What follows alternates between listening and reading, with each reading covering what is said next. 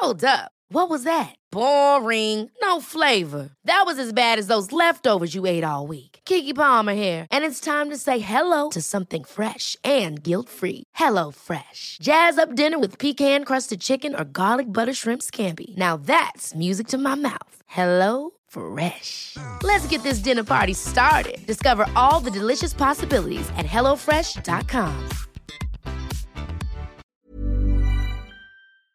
Basically, black women are not being listened to when they feel that something has gone wrong. My own personal experience is what I can talk about is that I've had 2 emergency cesareans, and both times when I was raising the alarm, both times it took too long for them to respond and to recognise that my pain was not normal. There's something wrong. I'm in distress, and and you have to kick up such a fuss when you're pregnant and you're in danger and you're scared to say, please help me, please help me, please help me. And it's just like, you just really feel as though people aren't understanding. This is not normal pain. I don't have a high pain threshold. You can't just leave me. There is something wrong. And I think that is part of the danger in terms of why black women are dying at a higher rate. There are other factors, but this is one of the factors that seems to be overlooked and underappreciated in terms of what can go wrong and why things are going wrong. You are listening to the Dope Black Mums podcast. I'm delighted to have Christine Dean here with me today. Christine's the Deputy Leader of the Women's Equality Party and mum of 2. Welcome to the podcast. Welcome, thank you. welcome. FOMA's here as well, the Tribe Coach, Life Coach for Mothers, Dope Black Mum of 3. Hi. So we're here to talk about some big stuff, but I just wanted to talk a bit about you first, Christine, and just, talk about how your journey really and how you got here. I know that you're a qualified lawyer, over 25 years of 25 years of practical legal experience. You've worked extensively in the areas of child social care, child protection, and you've advised on domestic violence. Great to have you here, but can you just tell us a little bit about how you got to being Deputy Leader of the Women's Equality Party? Well, I think about it when people ask me this question. And how am I here? Yeah, and more often than not, I say by accident, because I never really intended to be in politics at all, or really never not considered twinkling. myself to be. Wow. I didn't consider myself to be political. I was a practicing lawyer, and I transitioned out of the law because it's quite intensive, the work that I was doing, and I really needed a change after all those years. And I just transitioned into HR, sort of working for the civil service. But I just really felt the need to keep advocating for people that couldn't advocate for themselves. And I was thinking about, well, what could I do that's not the law, but still use my, sort of training and sort of my advocacy skills and so on. And I thought, well, maybe I could do some kind of campaigning for something or the other. And I wasn't really sure what I wanted to do. And it just so happens that a flyer for one of the elections came through my door, and I just saw Women's Equality Party, and I thought, oh, this is interesting, and I like their objectives and what have you. And I used it as a sort of like a bookmark for about a year or so. I didn't really take it seriously, but I just had it there, and I kept looking at it. And then I said to myself, you know what, I'm going to go along to a meeting. I've never joined a political party before. I've never been to a political meeting or a rally or anything like that, or even a march. And I thought, I'll go along to a meeting and I'll just sit in the background and I'll just see how it goes. I went along to the first meeting, and then within a couple of weeks, I'd become a member, because I thought, well, I can go with this. And then within a few months, the original leaders of the branch that I started stepped down, and the people that I was with in that branch asked me if I put myself forward to be branch leader. And so I was like, oh, this is a bit quick, but I accepted it because it was a challenge. What's happening here? Yeah, and I became branch leader, and very quickly I put myself forward to be on one of the committees, and then I put myself forward for it to stand in the GLA elections, and it just sort of seemed to roll really quickly from there. And then I was asked if I would like to be one of the 3 deputy leaders, and I said yes. Wow. And it's just literally been a roller coaster over the last 3-4 years, in terms of my trajectory, to being deputy leader. So I consider it And to, an accidental politician. That's what I call I, myself. I love that. And while all this is happening, you're still working. Yep, still working full time. Still, obviously, my kids are 4 years younger than my son's 17 now, so that was 4 years ago, and my daughter's 22. So they were still quite needy teenagers, as it were. But Yeah. I'm still working and sort of like doing my political thing, and they were like, "Oh, look at mum, what's she doing?" Look at And they were mum go. they were interested and very supportive, but like, oh, she's doing something completely different she's never done before. But they just said, "Go, good on you, keep going." So I have. Yeah. So practically, how does that look like? Mothering, working, and building a political career. Like, It, how it, are you doing that? Like, what does it look like day to day? you have to be sort of dedicated in terms of, it's a volunteer. You volunteer in terms of being a member of the party. So any work that you do, any seminars, any meetings, any rallies or campaigning is all done in your spare time. So you have to realise that there's a commitment there, that you have to juggle your family life as well as, the things that you do in terms of the party. So it's difficult, but I've always been a working mother. I went back to work after both my kids were 6 months. Yeah. So I never had any long time off in terms of like years off on maternity leave. So I've always had to literally switch back into work very quickly and have a routine to make it work. So I just, made it sort of click back into that mode in terms of, just have a plan, be organized, and just get on with it, more or less. Yeah. And when you first entered the political space, not having any background in it, as a black woman, was it quite welcoming? The Women's Equality Party is very welcoming. I would say the world of politics, not so much, because, Yeah. what people, like to see representation in terms of what they can be. And, for me as a black woman, you know, one of the icons you would see would be Diane Abbott. But, she was the first black woman MP, it was sort of 1987, and that's 34 years later. Yeah. There are only 8 black women MPs out of 650. So very thin on the ground and very little in terms of role modeling for you to be able to say, well, yes, that's a space I could be in. So that is one of sort of like the hurdles that you have to overcome in terms of saying, would I fit in here? Is it something that I can do? Because I don't see people like me doing this, and it's very hard and very difficult. It's a very steep hill to climb to be a black woman and be elected as a politician. So I think, those were the things that sort of hold you back. Obviously, I'm older, I'm middle aged. I wouldn't say being a mum is a barrier, but it's difficult. Yeah. Working 9 to 5 is also a barrier. It's difficult, but it's about people having confidence to see you as a black person, a black woman, much more or less, as a convincing candidate, that somebody they can vote for, because people like to vote for the usual suspects, the norm, and so you're something different, and it's very hard to get that people to convince people to get over that barrier effectively. I still can't believe you just got a leaflet through the post and went for it. Honestly, the world you're talking about, I believe in making change, and I want to make a difference, and I believe in having good conversations and asking questions.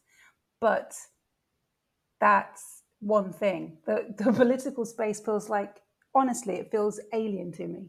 It just feels, I wouldn't even, I've never been on a march, I've never been to a meeting, all these things you're talking about. It just feels so out of my understanding. I don't know any, I haven't grown up, knowing any politicians really. So yeah, I think it's amazing. It's the same for me. I literally Yeah, never considered politics at all. But yeah, and one of the things that was a turning point for me was going on my first march, and I went by myself, and felt so strongly that I needed to protest. I thought, you know what, I'm going to go, and I went down to Trafalgar Square, and I just melded in, and marched from one end to the other. And it was a really inspiring experience, and I listened to the speakers, and I was thinking, wow, these women are so inspirational. And they were talking, it was a woman's march, and that was like, it was so inspirational. I just thought, you know what, you know, I don't know which political party or where I'm going to go, but I just think, I need to protest as a woman. I need to stand up for our rights. We need to have equality. We need to have equity. Things aren't right. Especially, ending violence against women and girls. My biggest passion. I just think, it's not good enough. We need to do more, and I need to do more. And if I can do more, I will do. So, that again was sort of like a motivator to push me into the space that I hadn't been in before. To come out of my comfort zone and say, you know what, let me find out what goes on here. Let me see if I can do it, and just That's so be brave, brave. pushing through. Yeah, that is brave. And you talked about, the 8 women that are sort of in Parliament at the moment, and Yeah. sort of you going in as well. What do you think that's done? Have you had other people that have sort of resonated to the fact that you are one, a Black woman, a Black mother that is there and that is able to sort of resonate with their, their understanding, their life, that sort of thing? Yeah, I mean, sort of as I've progressed within the party, I've been more visible in terms of going on panels, going on to events, speaking at conference, and just putting on my own events. And it's been inspirational for me for other women to come up to me and say, I'm inspiring them to think about coming into politics, and I'm inspiring them to do even campaigning and or to do something in their community which they haven't done before because they could see me doing it. And I'm a firm believer in you need to see the change, you need to see what you can be, and if you can't see it, then how can you think that you can? How can you dream it if you can't see it? And so if I do nothing else, even if I never get elected for anything, if I've inspired one woman to actually put her foot forward and put her hand up and to say, look, I'm here and I'm going to fight for change, then that will be enough for me. Yeah, that's what I was just about to ask. How can representation have a direct impact on us, on how we protect our children, how we care for our children? And that's it. People seeing you being inspired to take action. Yeah. I mean, and sometimes, I can't remember who it said, I think it was Kamala Harris, who said that, when she was, all the things that she'd been through, one of the things that she would say to people that came up to her was that you may never know how you've touched somebody by the thing that you've done, but somebody out there is going to be inspired by seeing you achieve. And so there may be hundreds of people that you never speak to, you never know their name, but you've had an impact on their life. Totally. And that's always stayed with me. Yeah. I think Maya Angelou says that as well. You can never know, can you, your legacy and who you've inspired and who they've inspired. Yeah. I know a bit of a segue, but wanted to talk about a topic that comes up a lot that we're all very passionate about, which is Black maternal morality in this country. I know a number of women within the party have experienced discrimination in the NHS or pregnancy or after pregnancy.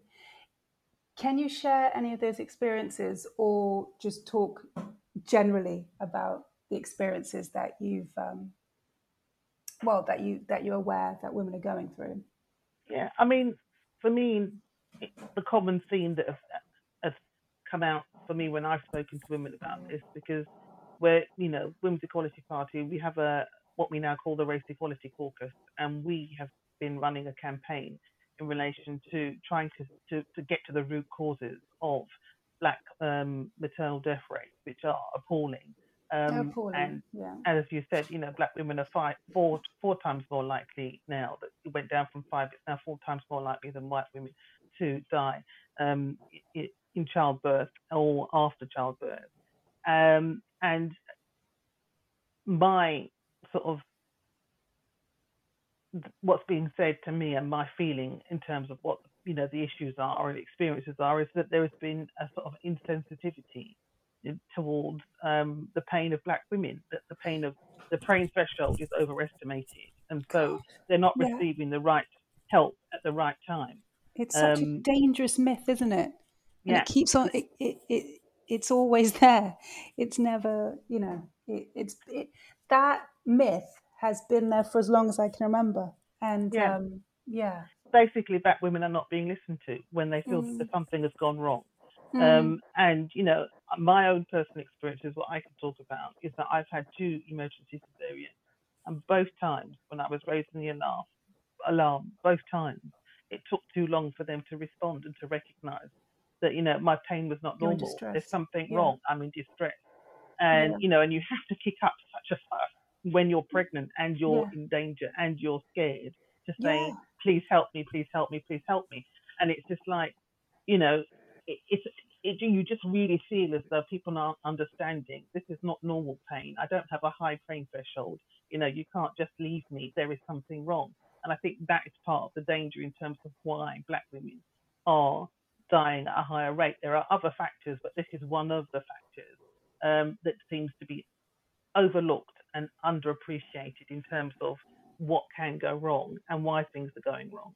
So, in other aspects of, your sort of Black women's health and Black women's care, I really do think that, the sort of the professionals underestimate, their lack of understanding in terms of our pain threshold and what the sort of embedded in biases are in terms of how they treat us and how they perceive us in terms of the care that we receive.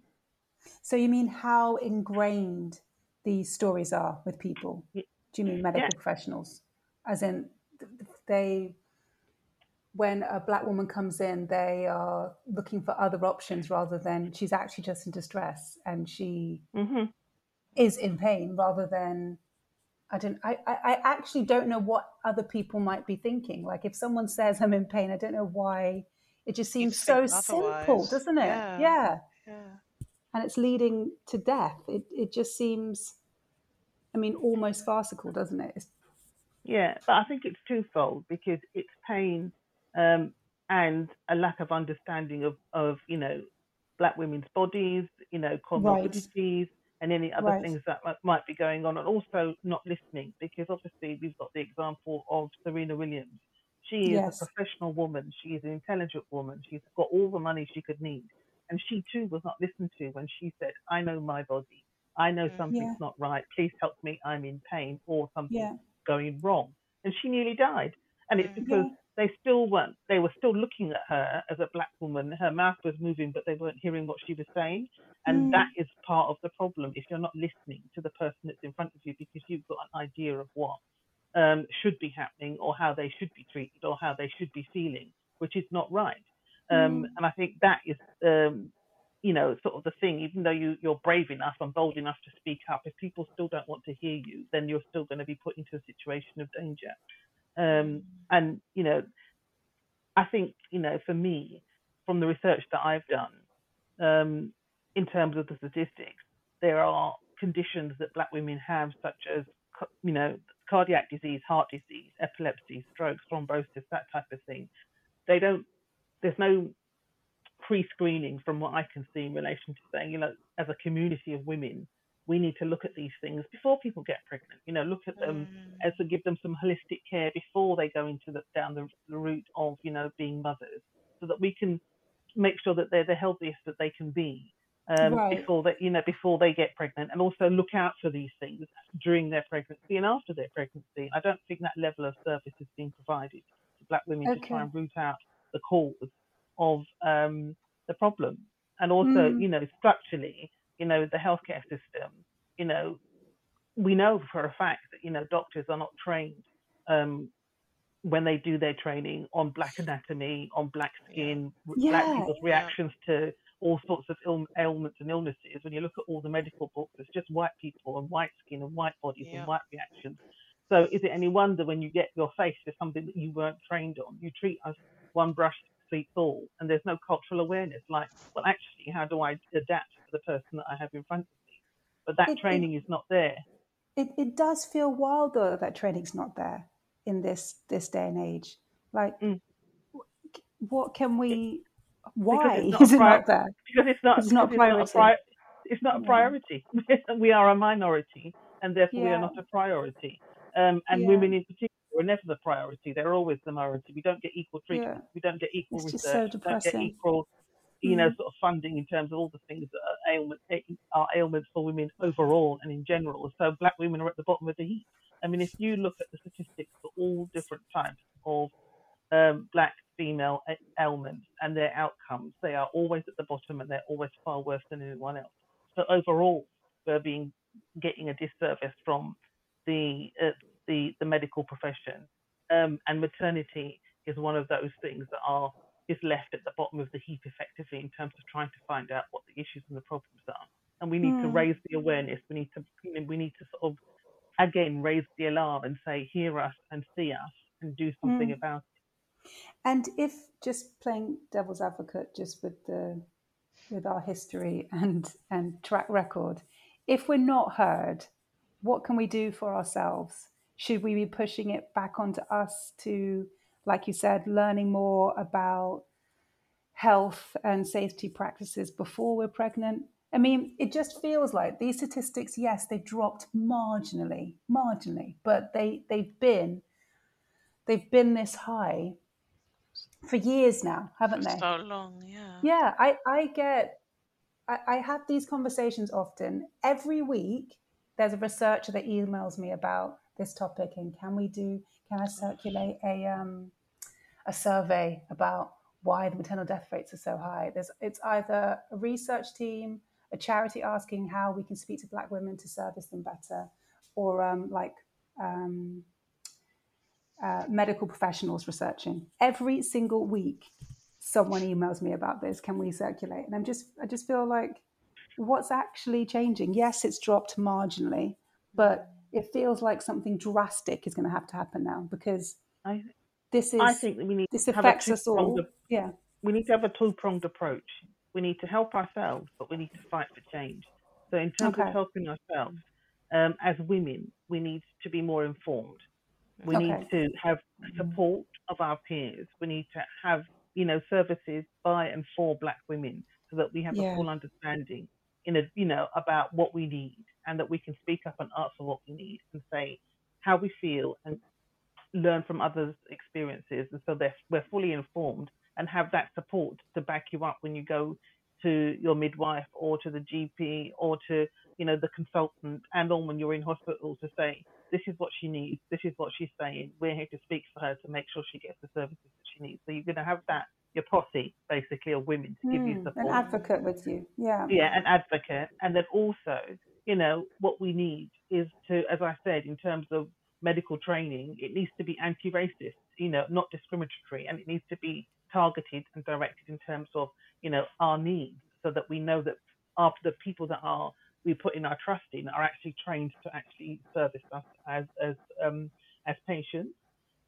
We need to be able to have, a full sort of review of maternity care to identify the structural failures, because, I had my kids, 22 years ago, 17 years ago, and I'm still hearing from women who are experiencing the same poor services in terms of maternity care and access to maternity care, and the way they are treated by midwives, and sort of like the sort of, factory-like way that they treat you. We hear it weekly. Yeah, like you're just running through a treadmill here, and they're just literally rubber stamping as you're going through, rather than giving holistic care overall and having an understanding of what you're going through. Because there are other factors, such as, you're suffering from domestic abuse, you might have a substance issue, you might have a mental health issue, you might be, all those things impact on how your pregnancy goes and how you respond to it after birth as well, and whether you've got any other needs, and if you've got poor housing, and if you've got, sort of financial issues, and you're not really looking after yourself,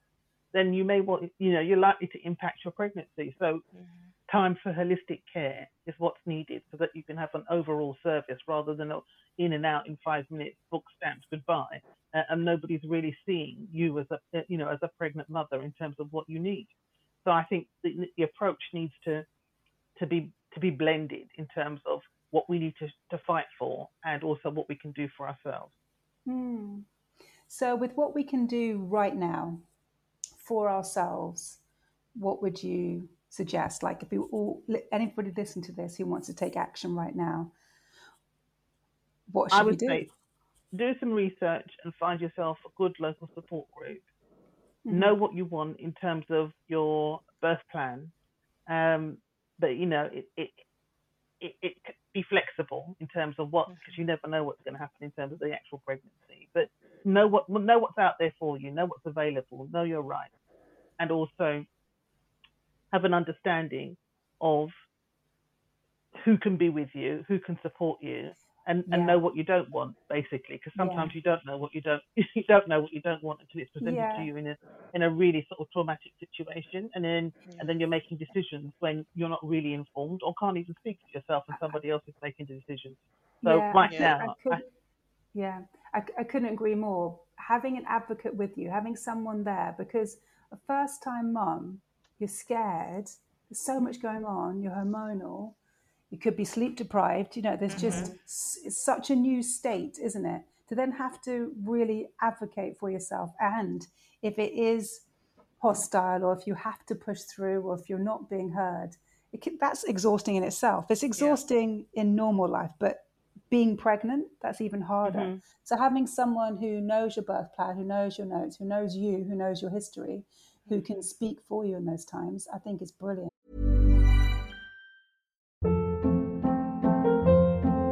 Hold up. What was that? Boring. No flavor. That was as bad as those leftovers you ate all week. Keke Palmer here, and it's time to say hello to something fresh and guilt-free. Hello Fresh. Jazz up dinner with pecan-crusted chicken or garlic butter shrimp scampi. Now that's music to my mouth. Hello Fresh. Let's get this dinner party started. Discover all the delicious possibilities at hellofresh.com.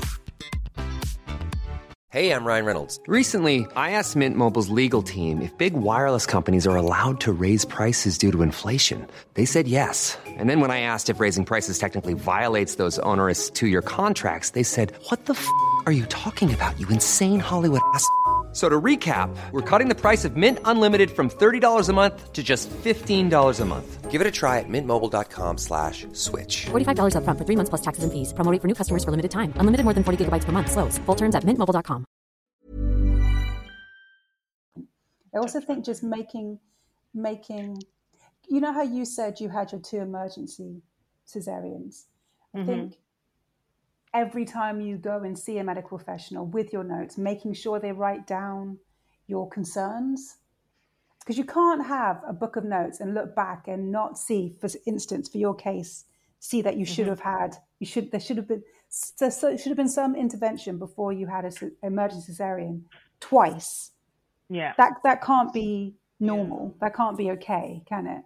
And if people can write down, if they make the medical professionals write down every time they've had a concern, so we've just got the notes there, so we can start piecing it together, because I just hear the same stories literally weekly.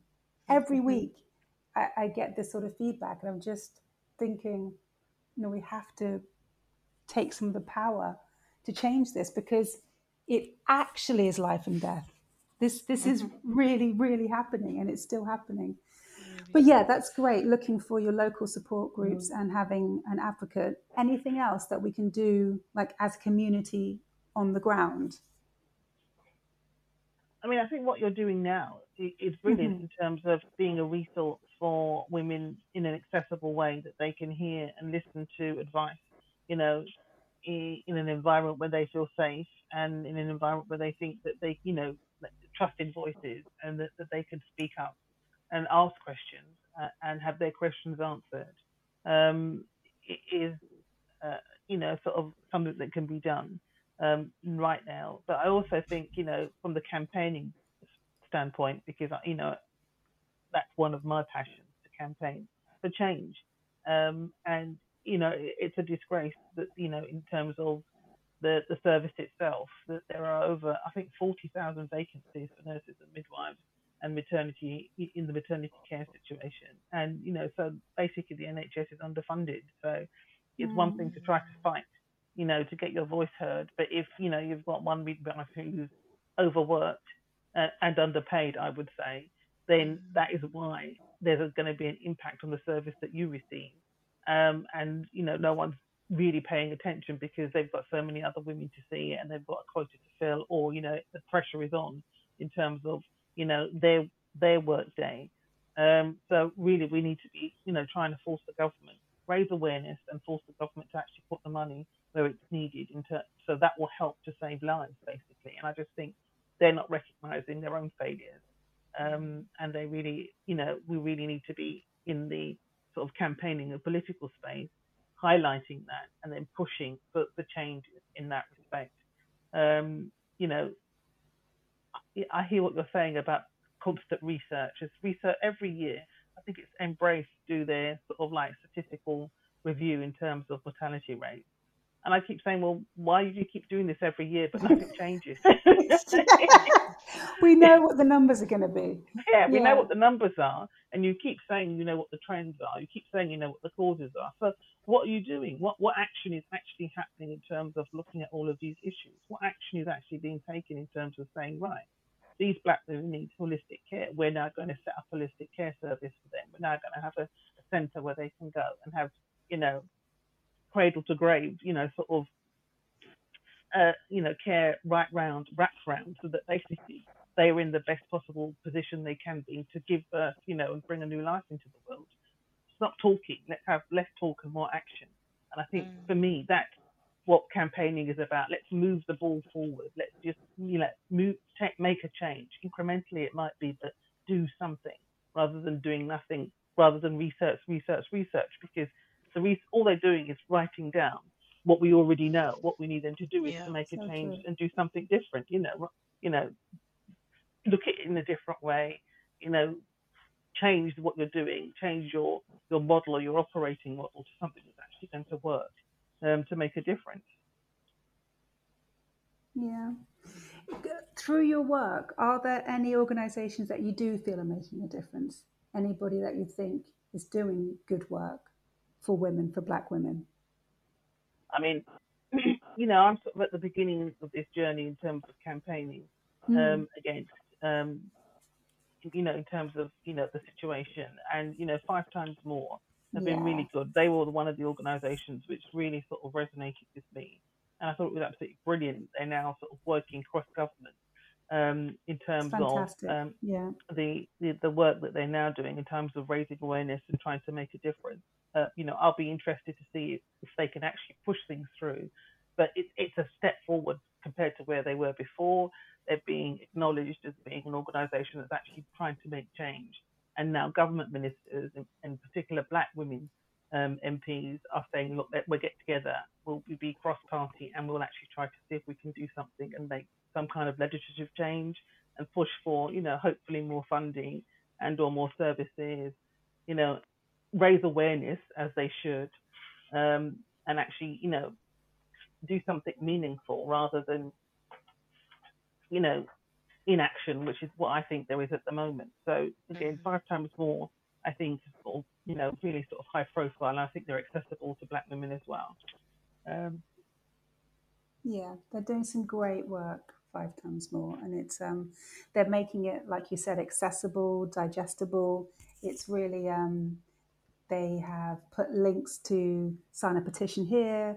They've got like copies of template letters that you can send. Really, really making it easy for everybody to get involved, which is just brilliant.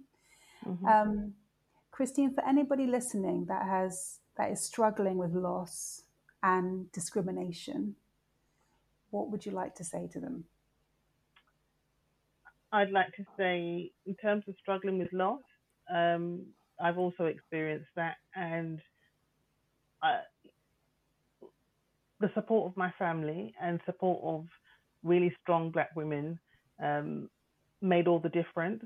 And I think, you know, you are not alone, and you can find someone somewhere will be there willing to talk to you and be empathetic about your experience and be able to understand and give you some comfort in terms of, you know, a way forward and an understanding that, you know, for you it's devastating, and, you know, you can't just move on. Sometimes people say that it's actually you need to feel what you feel and be able to then, you know, have some comfort in knowing that, you know, other people have been through this experience and come out the other side. And, you know, effectively, you know, sort of having good support and having this service, your podcast, and knowing there are women out there like you that there for them and actually being champions for them is something that they can take comfort in. It just, I was just sitting there just thinking, just honestly, how often people contact me about this subject. And it's great to hear everything you're doing and great to see how much 5 times more have grown. I was just thinking of like, what else can we do? And next year and the year after, will we still be seeing the same results? Do you think that, I guess, just as women, and I know, Christine, you talked about, your experience, but do you think that we talk enough about the experiences that we go through?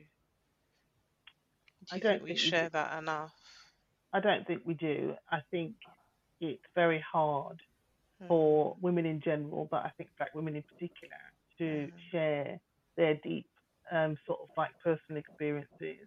And it's only when I've started to talk to women and be open myself that other women have felt trusted to say, well, actually, that happened to me.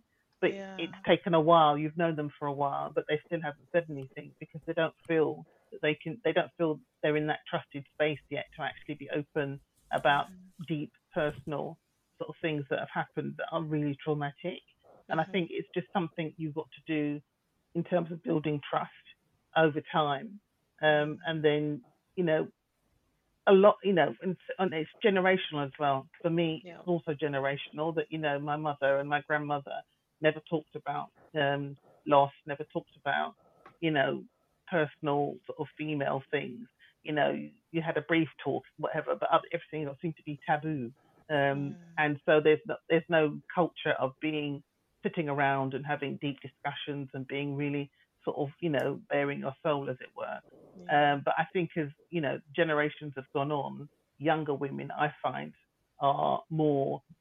they feel more free to have discussions and to talk to their girlfriends and, talk to about subjects that, in my day would never come up and people would be embarrassed to talk about or, shamed in some way to talk about. So I think there's an evolution, but we all still need that talking circle. And I think there needs to be a mixture of generations so everybody can learn from each other.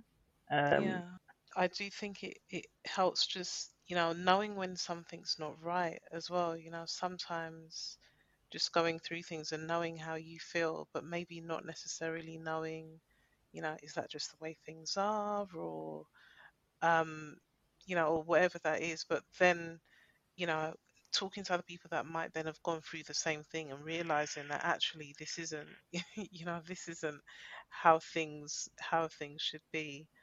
I think is sometimes helpful with sharing as well. So just yeah, really getting all generations to talk is what we're saying, which can be tricky sometimes with the elders in our life. But I think putting on events, because the pandemic had its, sort of bad sides, but one of the good things that came out of it is that in terms of reaching out to people, because it's online and people can do it at any time and you can record stuff. We did a few events which was about Black maternal health with experts and doctors where people could, join onto a Zoom call, put in a question, and then you could hear other women talking. So even if you didn't want to speak yourself, you could listen to other women, other perspectives, and then sort of gain the confidence to say, aha, I could go here, or I could, a pearl of wisdom there, or that's not normal, or, okay, I'm reassured now this is normal, or maybe this is what I can do to help myself. And I think that has helped to reach more people and to have people feel more confident to actually go out and find sort of support services and to get help for themselves and to recognize when things aren't right. So I think technology has got, again, it's got its ills, but it's enabled us to actually have a wider reach, and to actually for people to explore more in terms of what's going on in your own environment, your own country, and across the world, and just have experiences from all different and learn from other communities and other sort of like countries and the good and the bad and the ugly, effectively going around the world and just pick out the best of what's out there. And Ifeoma, from your point of view, from a life coach mum coach point of view, do you think there's something in just building our confidence?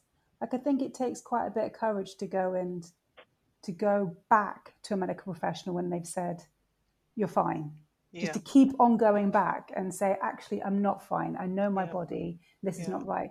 Do you think that's just confidence to be able to know what you're worth and stand up for yourself, I think celebrate it's yourself enough to go and ask these questions again and again and again? exactly that.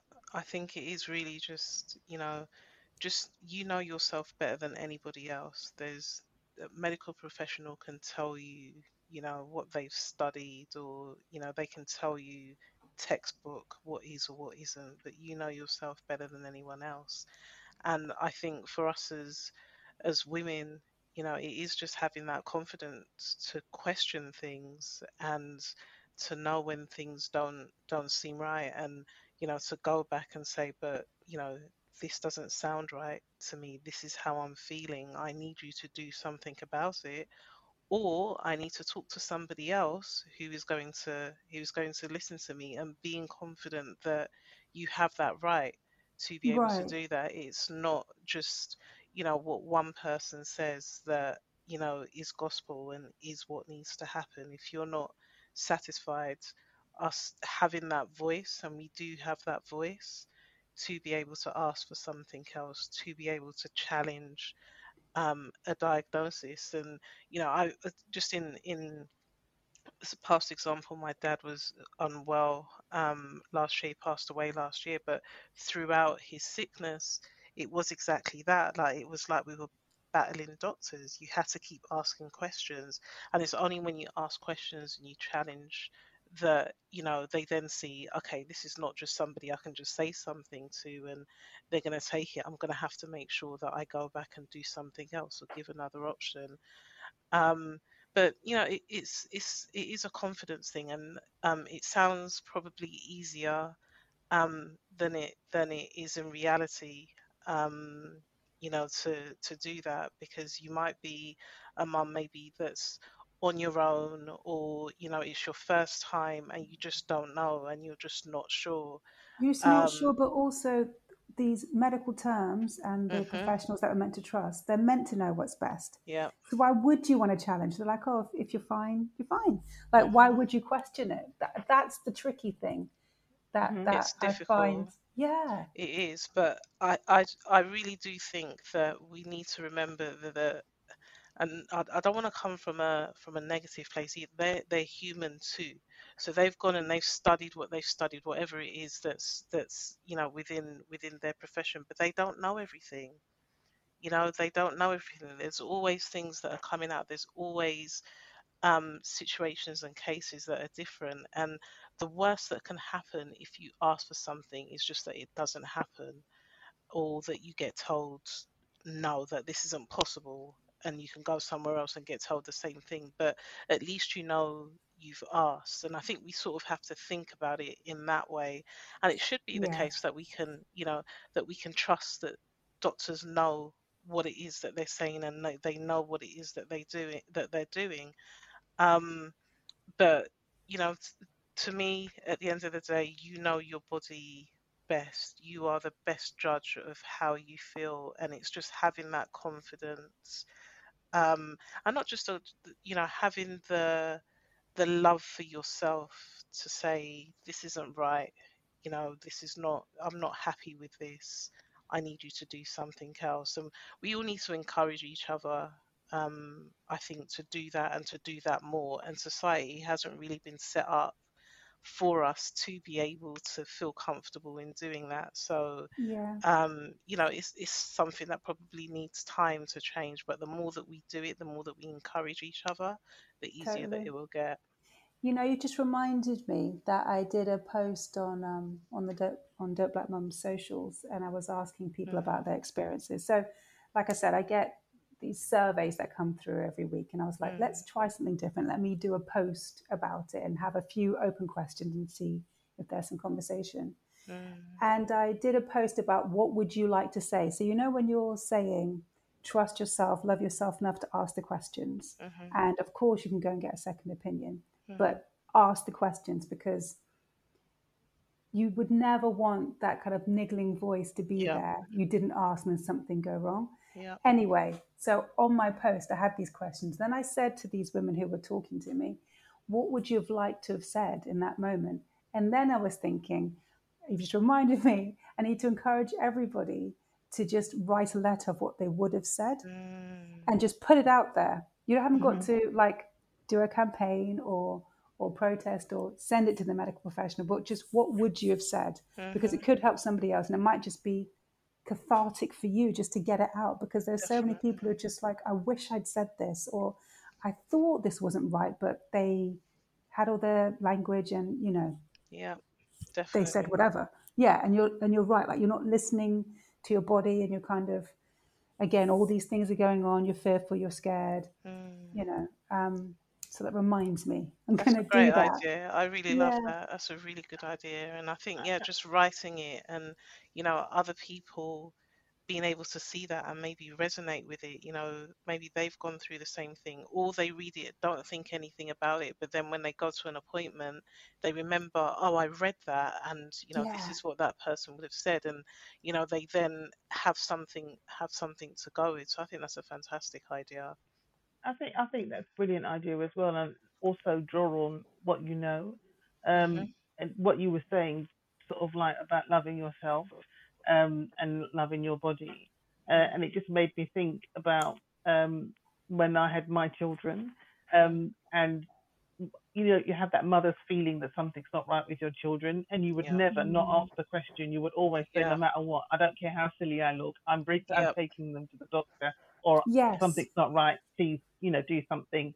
I don't care if you Definitely. think, I'm an overprotective mother, because I would rather be wrong 100 times than right, 101 times to make sure that my child is safe. And you need to have that same feeling about yourself. If Yeah. when you want to answer the question, remember, draw on that and say, if it was my child, I would speak up. I must Do speak the up for same myself. thing. Yeah. And actually, now you say that, that reminds me of in my first pregnancy, my daughter came 4 weeks early, and she was in an awkward position when she was sort of trying to come out, and I was so thankful that my mum was there, and my mum talks about she's had past miscarriages and stuff like that.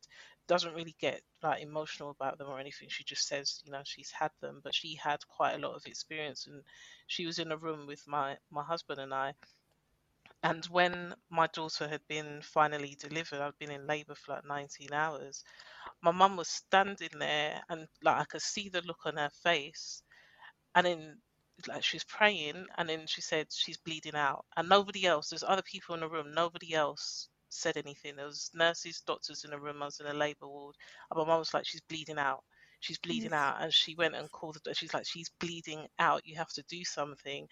And afterwards they asked her if she was a nurse, and she was like, no. oh, Yeah, I'm not a nurse, that gives but me shivers. yeah, That's Mama like Bear. I Yes.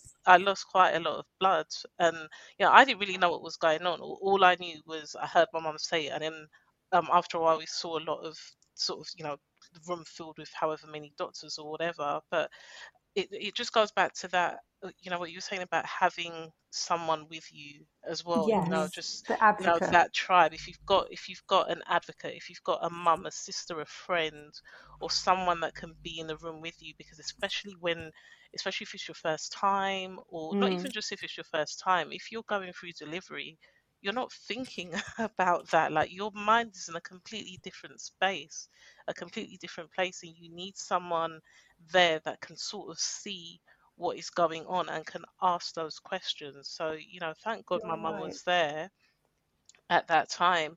But it goes across everything. Again, back the example with my dad, we'd go to appointments with him, and there'd be three of us in a room, me, maybe my brother and sister and mum, and all of us have to take notes, and we'd compare notes afterwards, and we've all got different things. And it's always hard for just one person to be in a room. So I think us just building that community and building that tribe and that support function, where people do feel okay with asking someone to come to an appointment, even if you don't feel like Yeah. you've got anyone, maybe not any close family members, that you can ask someone to come to an appointment with you, to be with you, so that you're not by yourself. Because You're right, just making it normal. Yeah. To ask.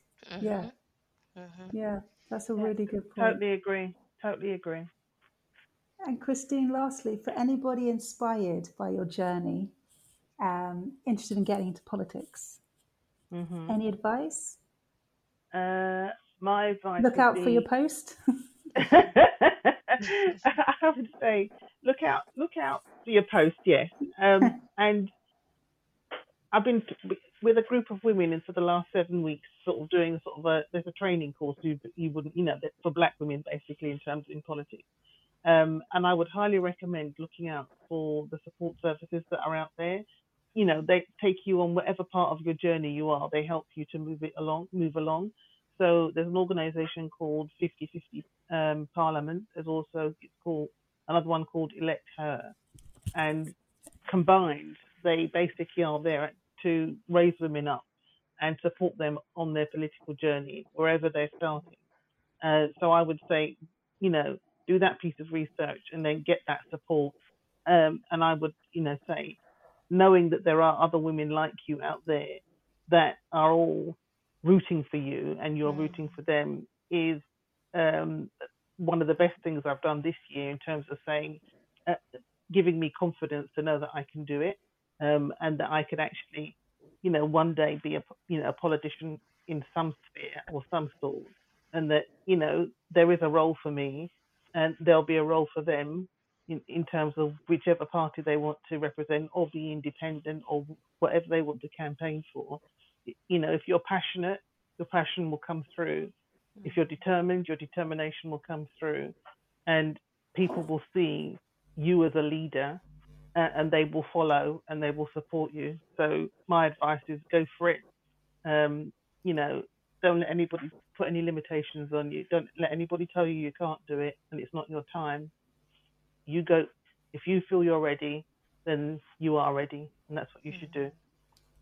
Love it. I love it. Christine Efoma, thank you so much for being here. Thank you for talking. Thank you. And thank you for sharing your stories, because I know these are all sensitive subjects, so I really appreciate, and I know it's going to land with somebody. So thank you so much. Thank you for inviting me. Thank you so much. Dope Black Mums. If you'd like to join the Dope Black Mums private Facebook group, please search Dope Black Mums on Facebook.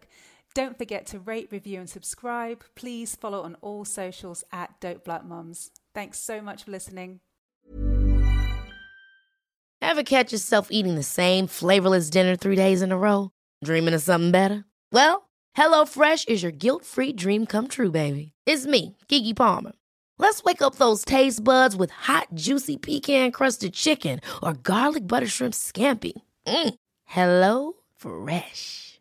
Stop dreaming of all the delicious possibilities and dig in at HelloFresh.com. Let's get this dinner party started.